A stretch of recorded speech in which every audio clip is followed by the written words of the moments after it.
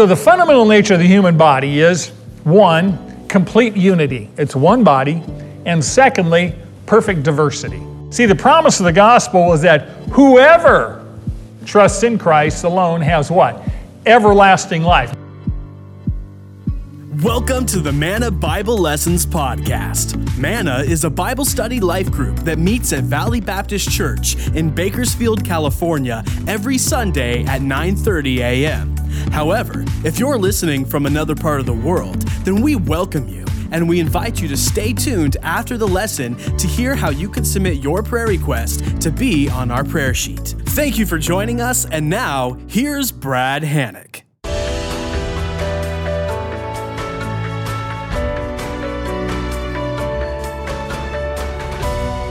Fellow students, if you open to Ephesians chapter 3.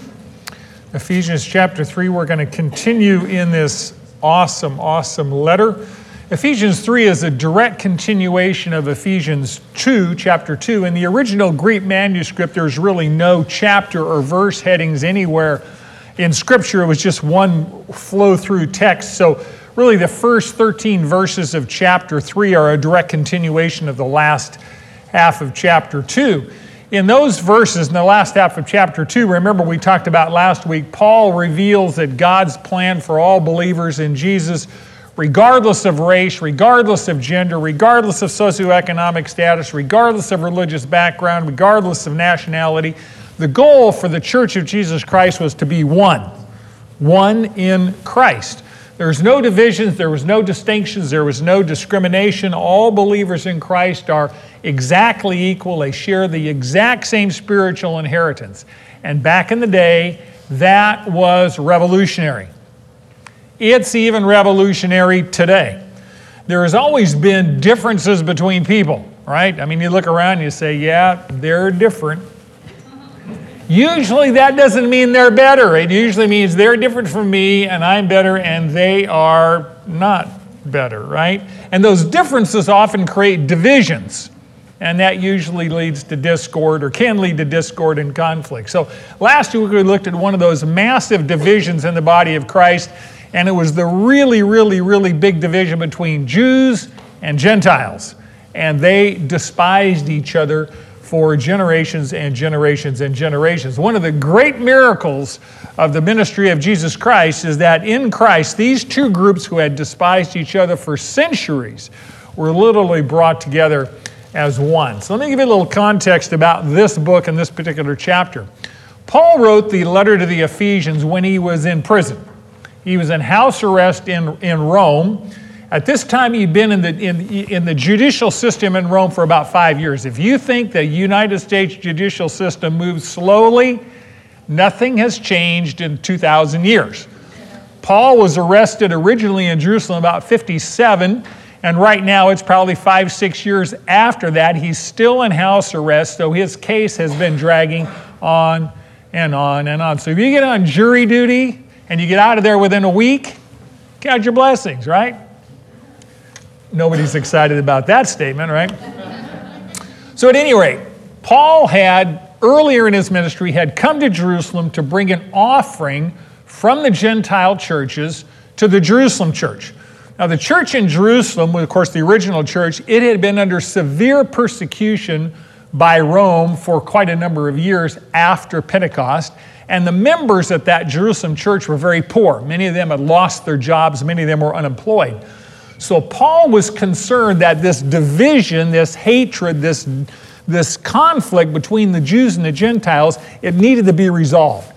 And so he determined that the Gentile churches should raise an offering, a love offering, a monetary offering for the poor Jewish church who literally was unemployed, the vast majority of them. So he did that. He raised a significant offering from a number of Gentile Christian churches for the suffering Jewish church, and he was hoping that that would bond them together.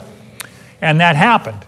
So at the conclusion of Paul's third missionary journey, about 57 AD, Paul goes to Jerusalem.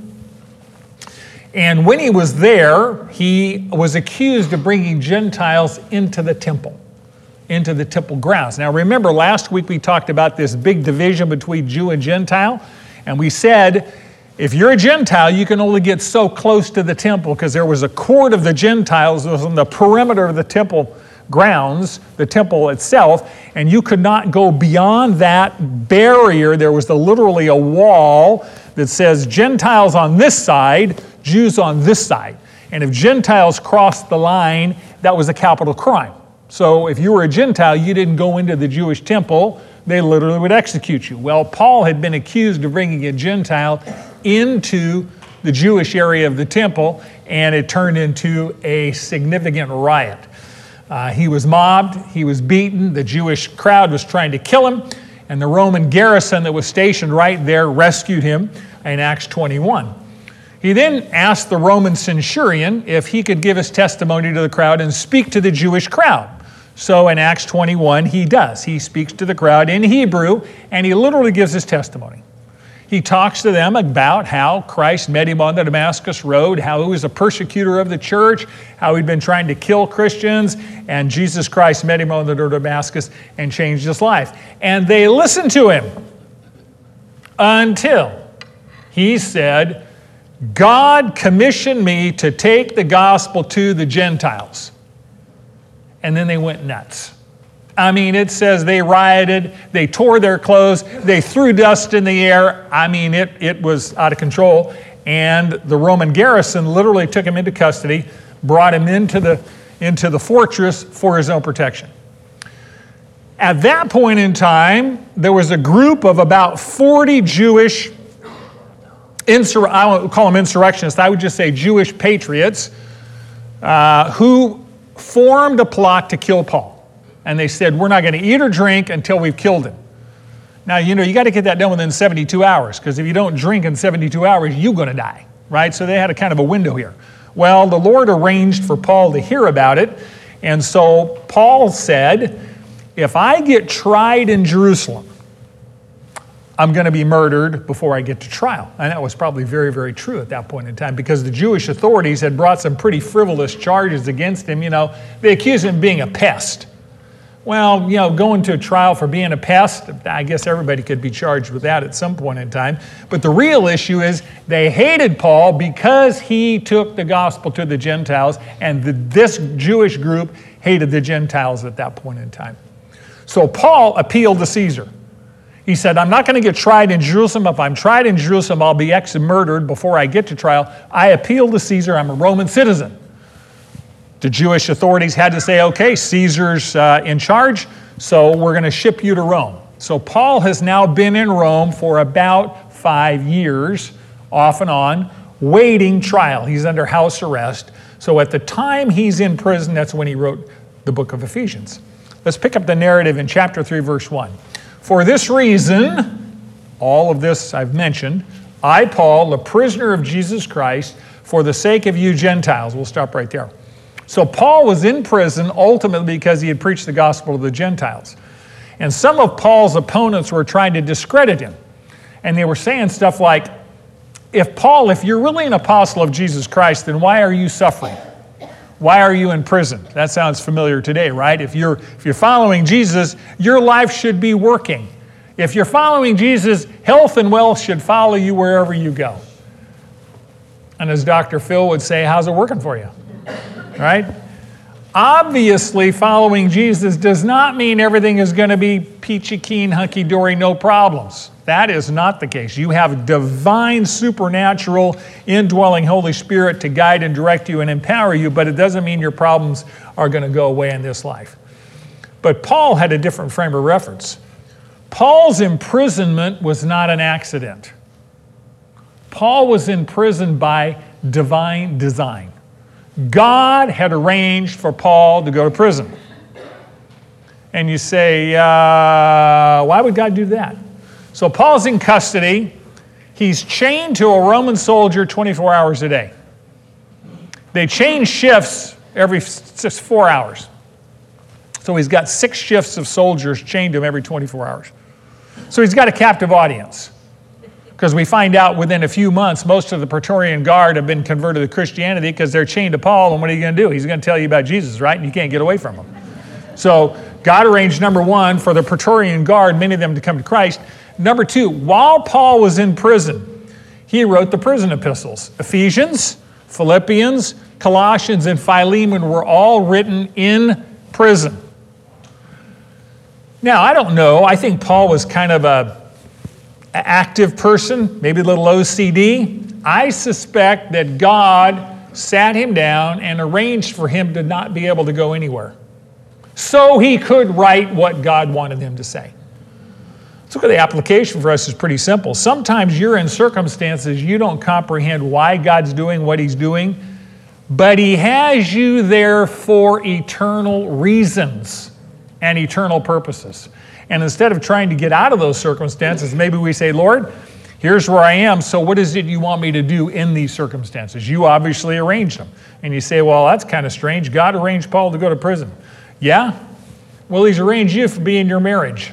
He's arranged you for being your employment. He's arranged you to have the children and the grandchildren you have. He's arranged you to have the health you have, right? All of that is by divine design. So Paul says, I'm not a prisoner of Rome. Who does he say he's a prisoner of? I'm a prisoner of Jesus Christ, which means Paul said there's not one area of my life that's not under the control of Jesus Christ. And if Christ chooses to put me in prison for the sake of the gospel, I'm okay with it. That's an attitude. See, God's purpose for us is to shape us like Jesus and then work through us to save others. Serving Jesus always involves sacrifice, right? But the rewards are infinitely worthwhile. I mean, we know that accomplishing anything worthwhile has a cost, right? If you want to get in shape, is there a cost? Say yes. You know, the television ads that say you can get in shape and there's no sweat. If you're going to get in shape, the price tag is sweat, right? If you want to advance your career or your student academic career, you pay the price in steady and hard work. Most of you love your children and grandchildren, at least I think you do. And if they call, you will adjust your schedule for them, won't you? Of course you will. You will even adjust your pocketbook for them.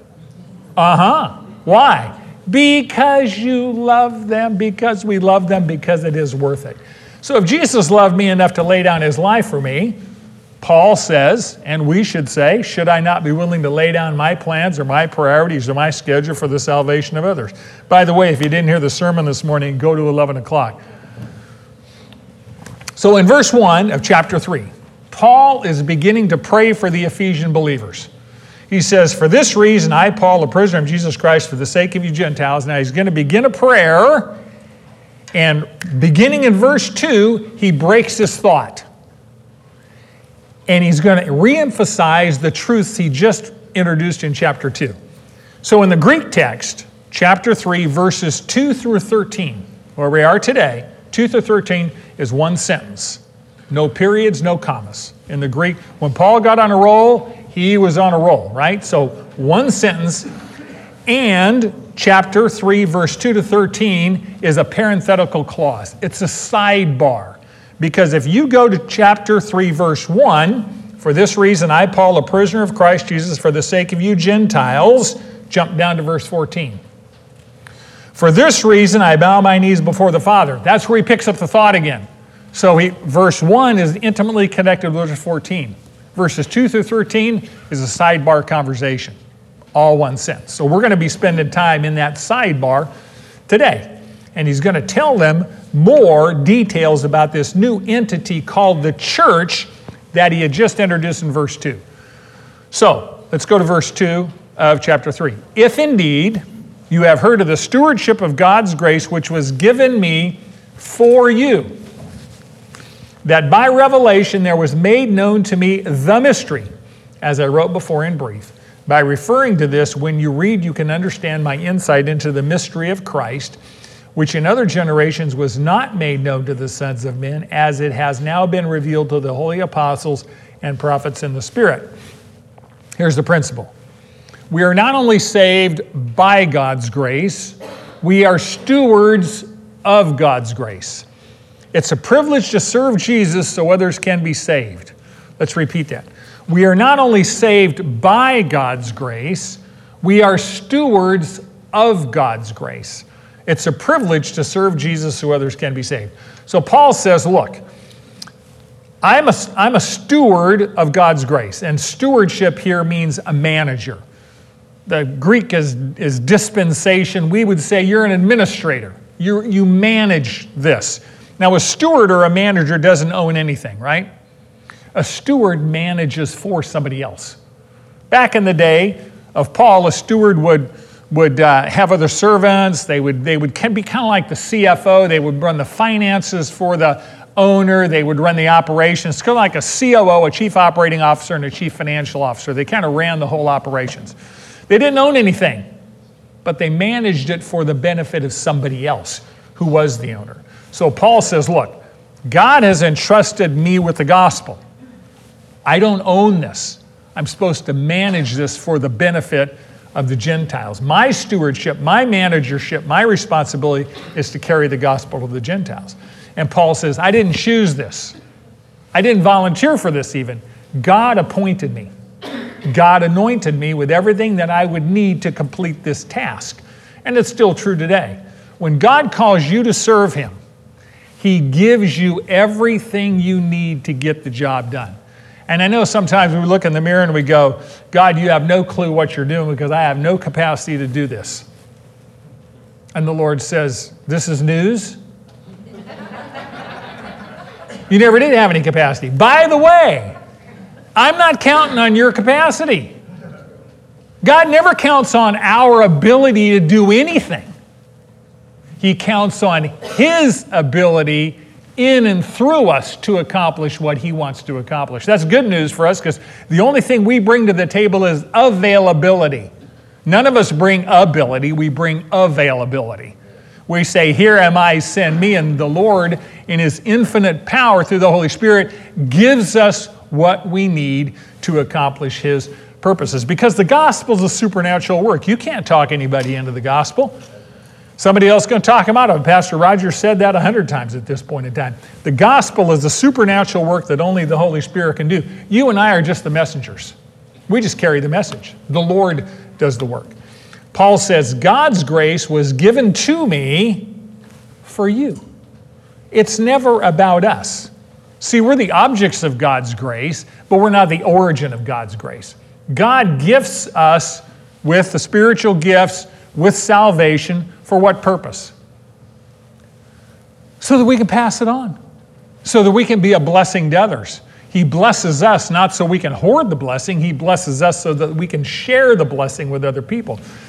For those of you who've been in Israel or have seen a map of Israel, there's two major bodies of water in Israel we talk about. One is the Sea of Galilee up in the north, and one is way down in the south called the Dead Sea. And you know something? They both are fed by the same river, the Jordan River. But there is a massive difference between the two. The Sea of Galilee has been a major fishing site for probably 6,000 years. I mean, it's a major fishing site. How much fish do they take out of the Dead Sea? 0. It's the same water. The Jordan River comes down from Mount Hermon, flows in and out of the Sea of Galilee, flows into the Dead Sea. How come one body of water supports a lot of life and the other one's dead or Elvis? Why is that true? Because the Sea of Galilee takes in water and gives out. The Dead Sea only takes in. This is why hoarders are lifeless. There's no life. All they do is take, right? That body of water is constipated. No water goes out, right? It's all the Sea of Galilee. You know what you're like when that happens. You're miserable. Maybe that's why none of you are smiling this morning. Okay. Don't tape this, Austin. Be like the Sea of Galilee. Take in and give out. God has blessed us. Be a blessing. Don't be like the Dead Sea. Take in, don't give out. Nothing lives in that but brine shrimp, and they're pretty small, right? So Paul says, look, the grace of God was given to me to share. And by the way, I didn't figure that out. It was revealed to me. This mystery was revealed to me. By the way, that which is revealed means you can't research it. It's not understood by research, it's understood by revelation. It's disclosed by God. You can't discover it by man. Revelation comes from the Lord, and if He doesn't reveal it, we can't know it. So it's interesting, this word mystery is repeated several times in just this little 4 or 5 verse passage. He uses the word the mystery, and you say, when Scripture repeats something, that's a clue that it's kind of important. And if it repeats it 2 or 3 times, that means it's really important. So the mystery here is not a puzzle. This is not a jigsaw puzzle that you can solve. This is not a detective story. You give me enough clues, I can figure it out. When we think of mystery, Agatha Christie, it usually implies there's knowledge that's withheld that I can discover. In the biblical sense, the word mystery means there's truth that has not yet been revealed, but God is going to pull the curtains back on the stage, and He's going to show you what He wants to show you when He wants to show you. So biblical mystery is always up to God to reveal it, not for us to discover it. It's a divine secret in the sense that only God knew it until God chooses to reveal it. A mystery in the Bible is not a math problem. Give me enough data and I can work it out. A mystery in the Bible is like being blind, and God opens your eyes and you can see, right? Now, real practically, let me give you an application. How many of you ever read anything in the Bible and said, I do not understand that? That is so over my head. I mean, that's a mystery. I don't even know where to begin. Here's what you do. You write it down. The verse, the words. I don't understand this. And you pray. You say, Lord, open my eyes. Lord, reveal to me what this is, what this truth is. Write it down in your Bible. Come back in 6 months, 3 months, 1 month, 1 year, whatever. You will read that and you will go, wow, so that's what it means. You will not even remember your confusion. It will be so blindingly obvious. When the Lord opens your eyes to the truth in His Word, you go, duh. It's so obvious. But before the Lord opens your eyes up, you go, whoa, I don't understand it. So now it's a whoa-da. Whoa, duh, right? That's what the Holy Spirit does. He opens your eyes so it's obvious, right? Try it. Write it down, try it. So, the Bible's this treasure chest. And when you can't find your way and you need to find your way, ask the Holy Spirit to open your eyes and He will do it. So what exactly is this mystery? Verse 6. Paul says to be specific. I like that. To be specific that the Gentiles are fellow heirs and fellow members of the body and fellow partakers of the promise in Christ Jesus through the gospel. Here's the principle. The church is the community of all true believers who are united with Christ and with each other. The church is the community of all true believers who are united with Christ and with each other.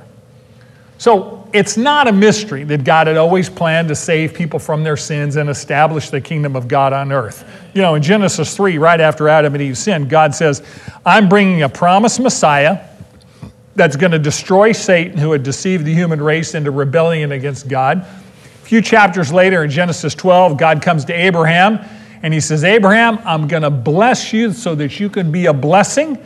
Matter of fact, through your family, all the nations of the earth will be blessed. Now that's a pretty big promise. The entire planet is going to be blessed through your family. Of course, that came through Jesus Christ, who was born of the family of Abraham. A few chapters later than that, a few books, He tells David, Messiah's coming through your family tree. So God created the nation of Israel as His instrument through which He would bless the world. By the way, Old Testament, New Testament, the only way you ever came to God was the same way, through faith.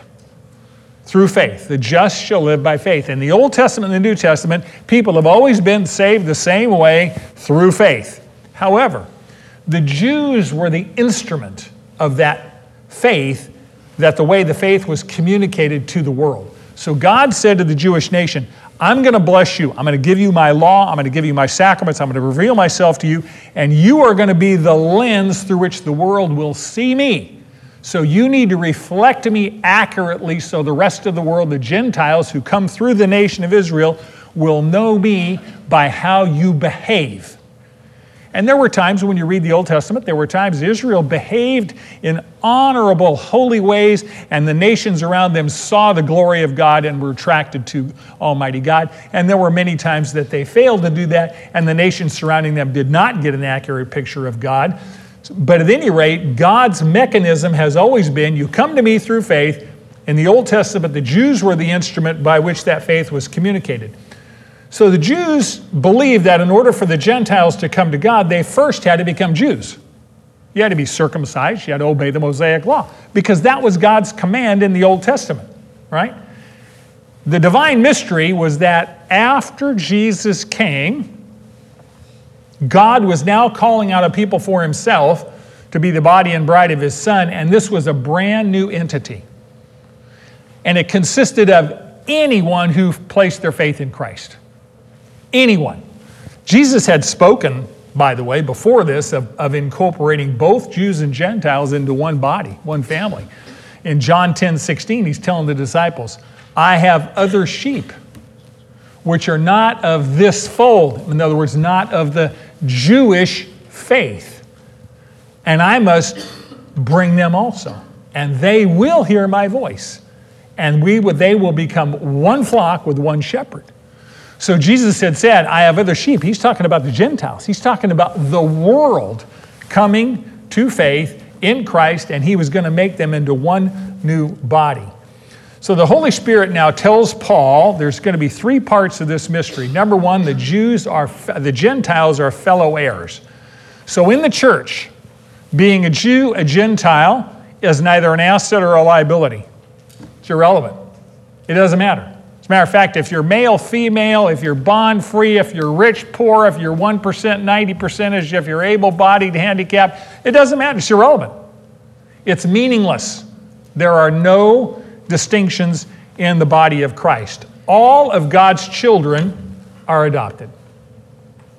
100%. None of you were born righteous. We were all born in sin. When we received Christ as Savior, we were adopted in the family of God. Every single one of us are adopted. Nobody gets special treatment. Everybody gets the same treatment.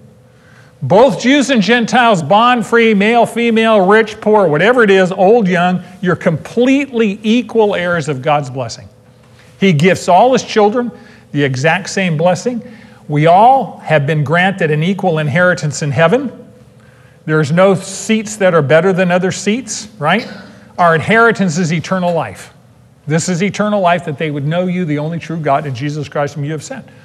So our inheritance is life together forever with God and God's people. That's pretty good. That's our inheritance. That's what we're looking forward to. We didn't earn it and we can't lose it, because eternal life is not from us, it's from Christ. It's the gift of God. Secondly, Gentiles are fellow members of the body. Now, this body of Christ is called the church. In Greek, the word church is ekklesia. E-K-K-L-E-S-I-A, ekklesia. It means the called out ones. The ones who are called out. Called out of what? Called out of darkness into his light, called out of sin into righteousness, called out of death into life, called out of the world, right? We're in the world, but we're not of the world.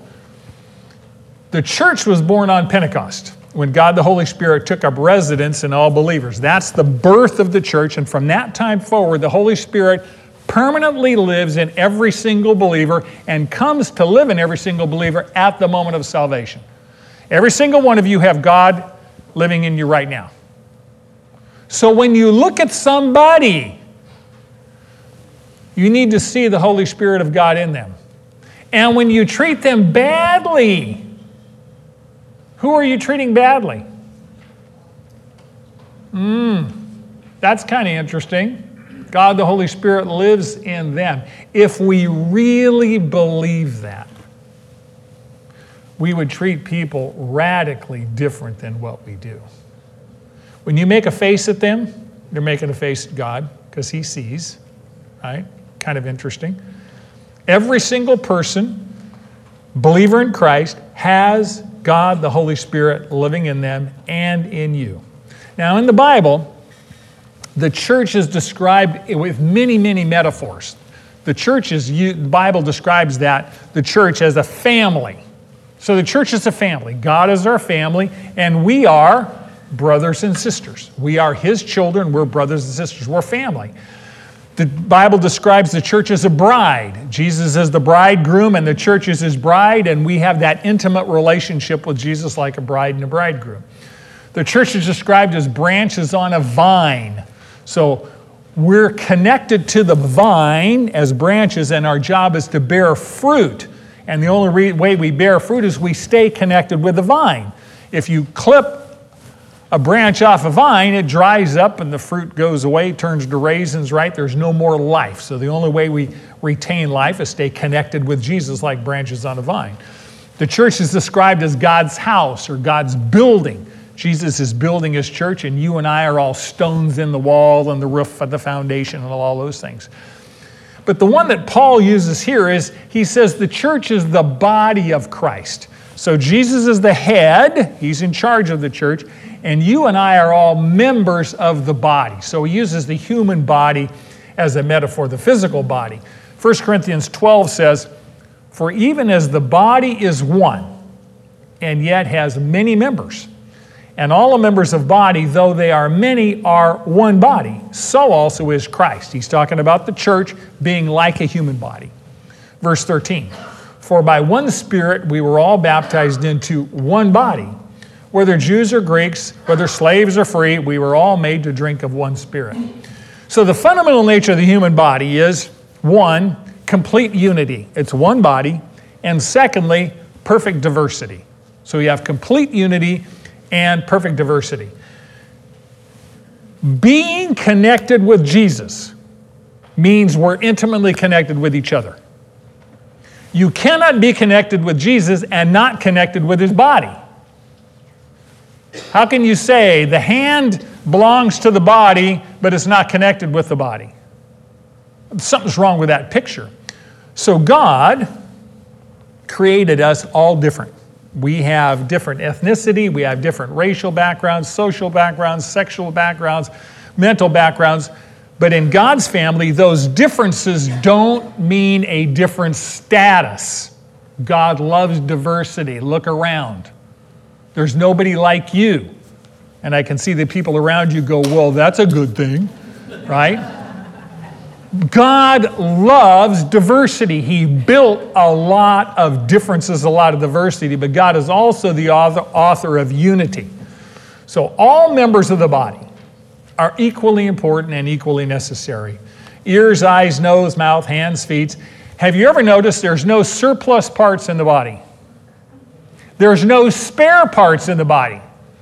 You know, I got a flat tire, I got an extra one back here, let's just put it on. There are no spare parts in the body. Every single part of the human body has necessary function, and it was designed to keep the entire body healthy and whole, and every part of the body depends on every other part of the body. You know, most of us don't spend a lot of time thinking about the bottoms of our feet until you step in a sticker. Then when your foot hurts, what happens? The whole body thinks about that which hurts. You cut your finger, all of a sudden the finger is the whole thing, right? Because the whole body's thinking about this finger. Or if you have a sinus infection, it takes over everything. So every part of the body depends on every part of the body. You know, speaking about body parts, have you ever thought about earwax? Just a thought. Or nose wax could be the same thing, but it's not very glamorous, right? But it's really, really important. Earwax protects the inside of the ear canal. It guards against bacteria, fungi, really small insects, and water. For those of you that like to swim or get in the shower, if you don't have earwax, you're going to have ear infections routinely. Earwax protects. You know, I never really thought about earwax being kind of an important part. How many of you think the human liver is really a work of art? Most of us don't see pictures of livers on walls, but we see lots of pictures of faces on walls.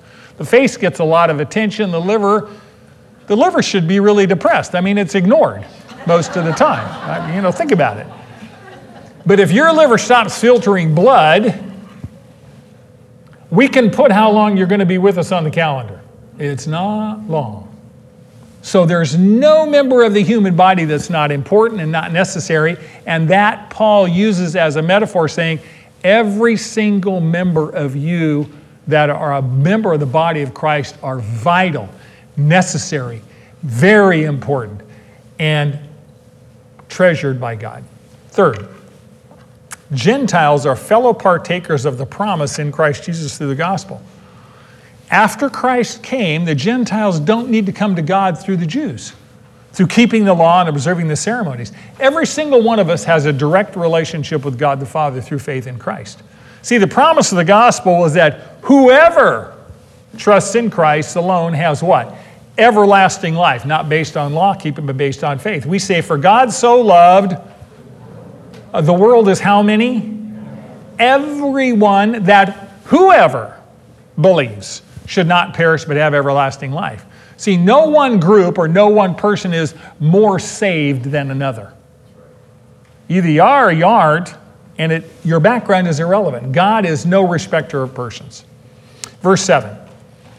The gospel of which I was made a minister according to the gift of God's grace, which was given to me according to the working of His power. To me, the very least of all saints, this grace was given to preach to the Gentiles the unfathomable riches of Christ. Here's the principle. God's grace works powerfully through people who make much of Him and little of themselves. You should probably capitalize that word Him because we're talking about God. God's grace works powerfully through people who make much of Him and little of themselves. Paul said, I was made a minister. I didn't volunteer, I was drafted. God blinded Paul on the road to Damascus and knocked him off the horse and told him, get up and go to Damascus, and there it will be told you what it's been appointed for you to do. Who's in charge? Not Paul, God. God called Paul to be a minister. Of course, a minister just means a servant. And by the way, a servant is not a big deal. A servant is somebody who waits on tables. He's talking about a table waiter here. The most important thing about a servant is a servant takes orders from their master. Paul says, I'm a servant. I'm a servant of God. I take orders. I work for the benefit of others. I don't serve myself. And God didn't call Paul because He thought Paul was worthy, but God called Paul because God's gracious. God's supernatural power, by the way, works through humble people. God is opposed to the proud, but gives grace to the humble.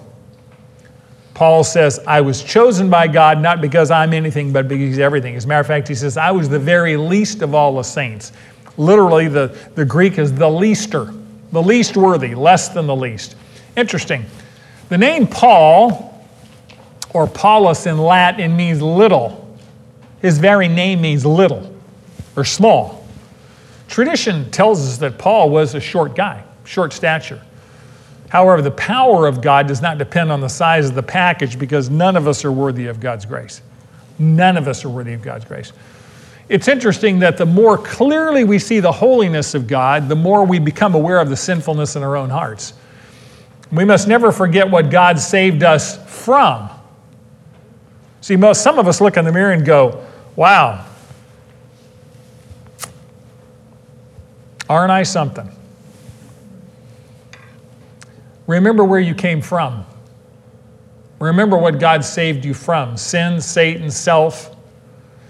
But we're not just saved from that, we're saved to be stewards of that, in that He's entrusted us to tell others how they can experience the grace of God as well.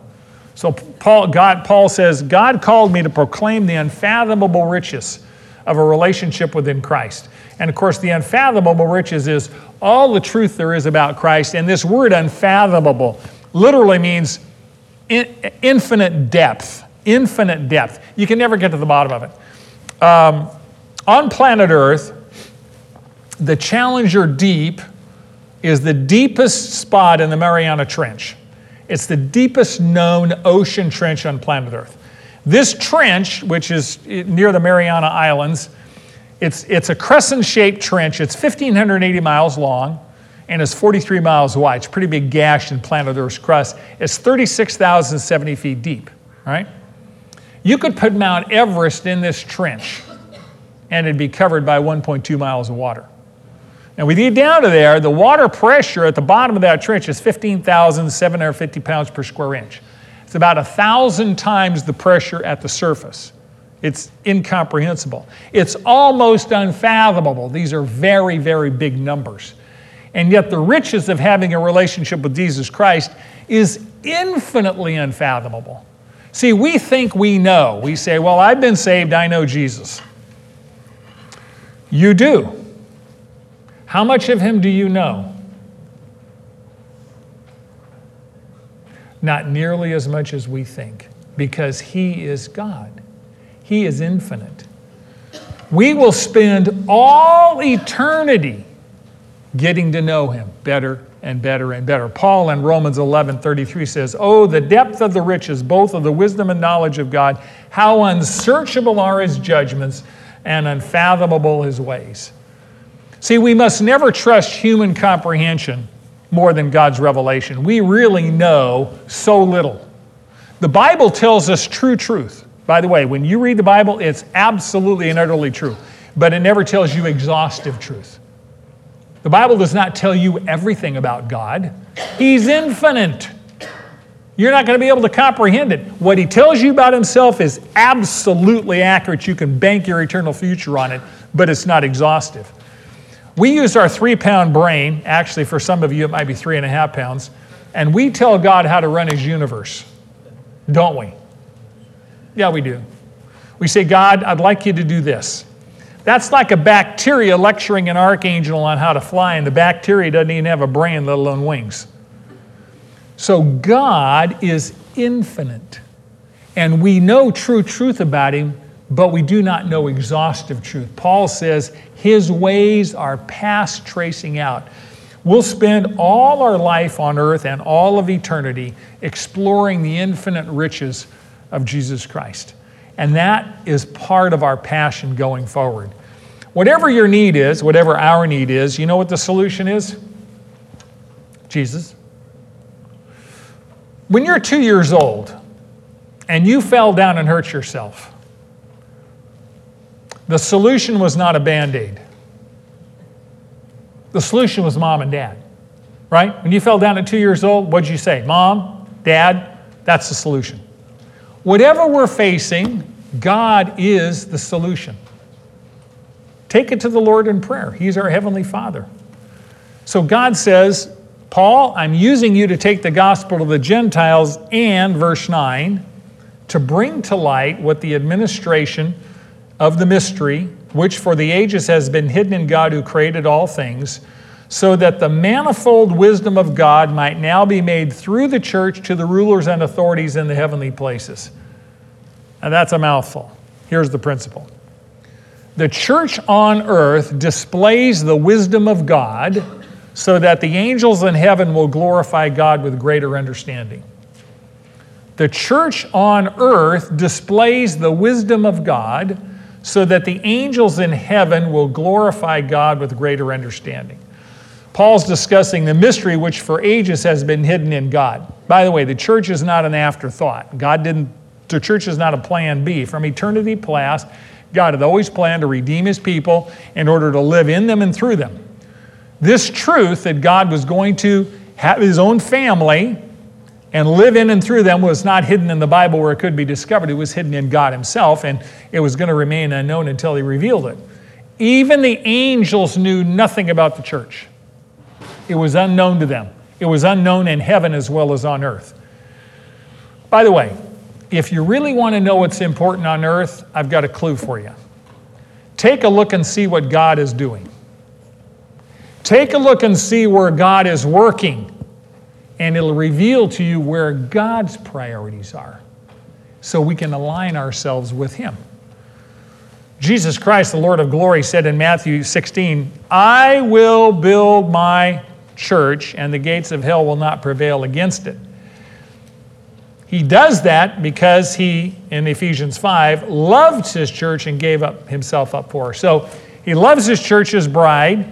He bought her with his blood, and now he's building her up. You want to know what Jesus Christ is working at today? Building his church. So if that's important to him, should that be important to us? Of course.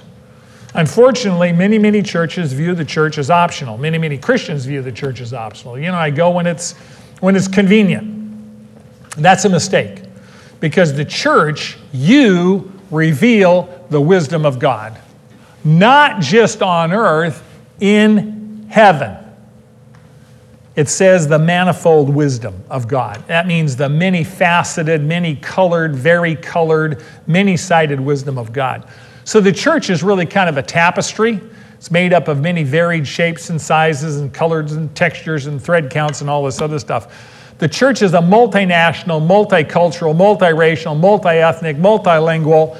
The church consists of people, in Revelation 7 tells us, from every nation, every tribe, every tongue, every language group, every people group on the planet. There is no human institution on earth that's as diverse as the church.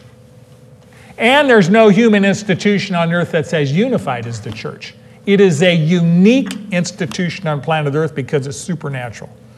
Matter of fact, it says the angels are amazed when they observe how God takes different people and makes them into one body. Paul says, they might be made known through the church to the rulers and authorities in heavenly places. So the church is an audio-visual record of God's work on earth in reconciling people to himself and reconciling people to each other. The church is a real-time documentary of God's grace for everyone to see, not just on earth, but in heaven. See, God uses redeemed people in his church to reveal his wisdom, not just to people on earth, but to the angels in heaven who are watching. And that includes good angels, obviously, and bad angels as well. John MacArthur says, God is the teacher, the universe is the classroom, angels are the students, the church is the illustration, and the lesson is wisdom. Got that? God is the teacher, the universe is the classroom, the angels are the students, the church is the illustration, and the lesson is wisdom. And you ask the obvious question, why is it important that the angels understand more and more and more of God's wisdom? So they can praise him with greater and greater understanding. That's the whole point. Colossians 1:16. For by him, Jesus Christ, all things were created, both in the heavens and on earth, visible and invisible, whether thrones or dominions or rulers or authorities. All things have been created through him and for him. So the function of the creation is to praise the Creator. That's the only reason the creation exists, is for the pleasure of the Creator. Revelation 4:11. This is the praise of worship of heaven. Worthy are you, O our Lord and our God, to receive glory and honor and power, for you created all things, and because of your will, the KJV says, your pleasure, they exist and were created. The only reason we exist is for the pleasure of God. And we go, you mean it's not all about me? You mean the whole universe doesn't rotate about me? Sorry, it doesn't. It rotates around him. So you say, well, how is God teaching the angels objects lessons about his character, his wisdom, his grace, and his mercy? He's revealing his great love by which he sent Jesus to save us from our sins. 1 Peter 1 tells us that angels do not understand the gospel. Angels do not understand why God sent his Son to save you and me. Do you know why they don't understand that? Because they don't understand why anybody would not obey God. In heaven, everybody obeys God. Thy will be done on earth as it is in heaven. In heaven, everyone obeys God. On earth, some people do, some people don't. The angels don't understand grace because they don't understand disobedience. Everybody in heaven obeys.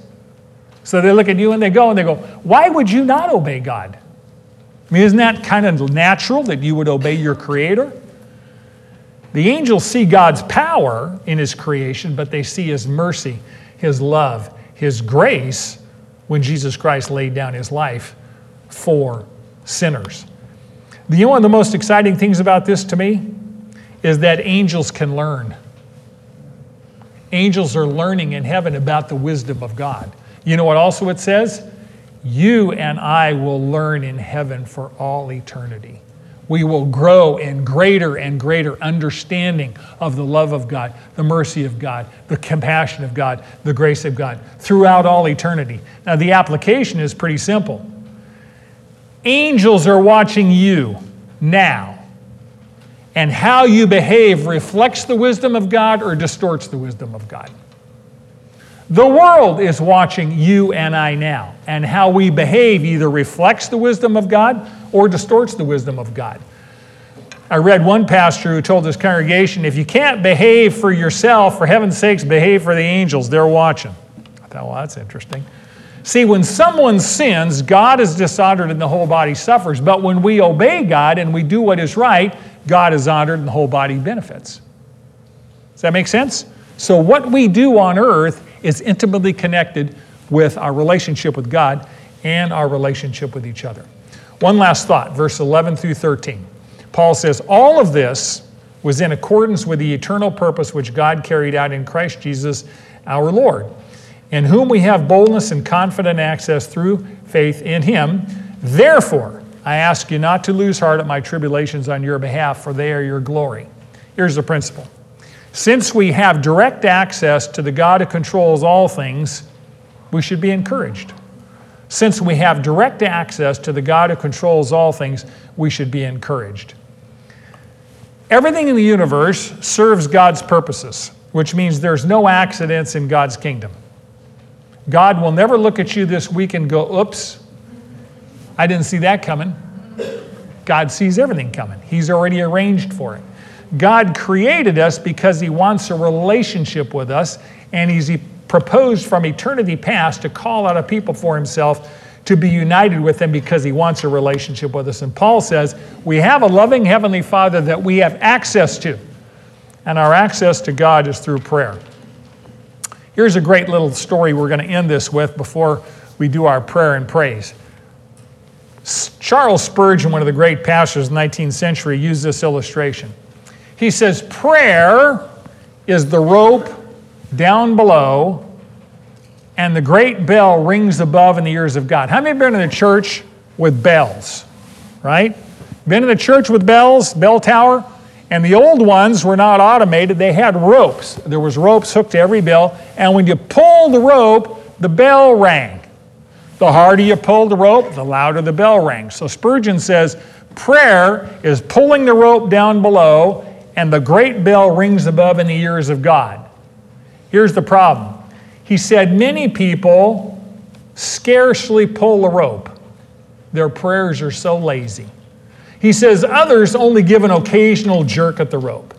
But if you want to communicate with heaven, grab the rope boldly and pull continuously with all your might. So we're going to go over prayer and praises here today, and we're going to bring them before our loving Heavenly Father with whom we have access. Here's my challenge. Grab on heaven's rope and pull that sucker. And don't stop pulling it. You have brothers and sisters that have prayer requests and needs in this group. How many times should you pray? You don't pray once. You pray once a day. Pray once an hour. Keep pulling on heaven's rope so that the bell rings in heaven. By the way, heaven should know your name because you're the one who always bothers them with your bell ringing. Jesus said that. He said, you got a friend and they knock on your door at 3 a.m. and they want something. He said, you won't get out of bed because they're your friend, but if they knock long enough, you'll get up. Just because you're tired, right? Keep pulling on heaven's rope. Okay, let's review before Marty comes up. Number one, we are not only saved by God's grace, we are stewards of God's grace. It's a privilege to serve Jesus so that others can be saved. Number two, The church is the community of all true believers who are united with Christ and with each other.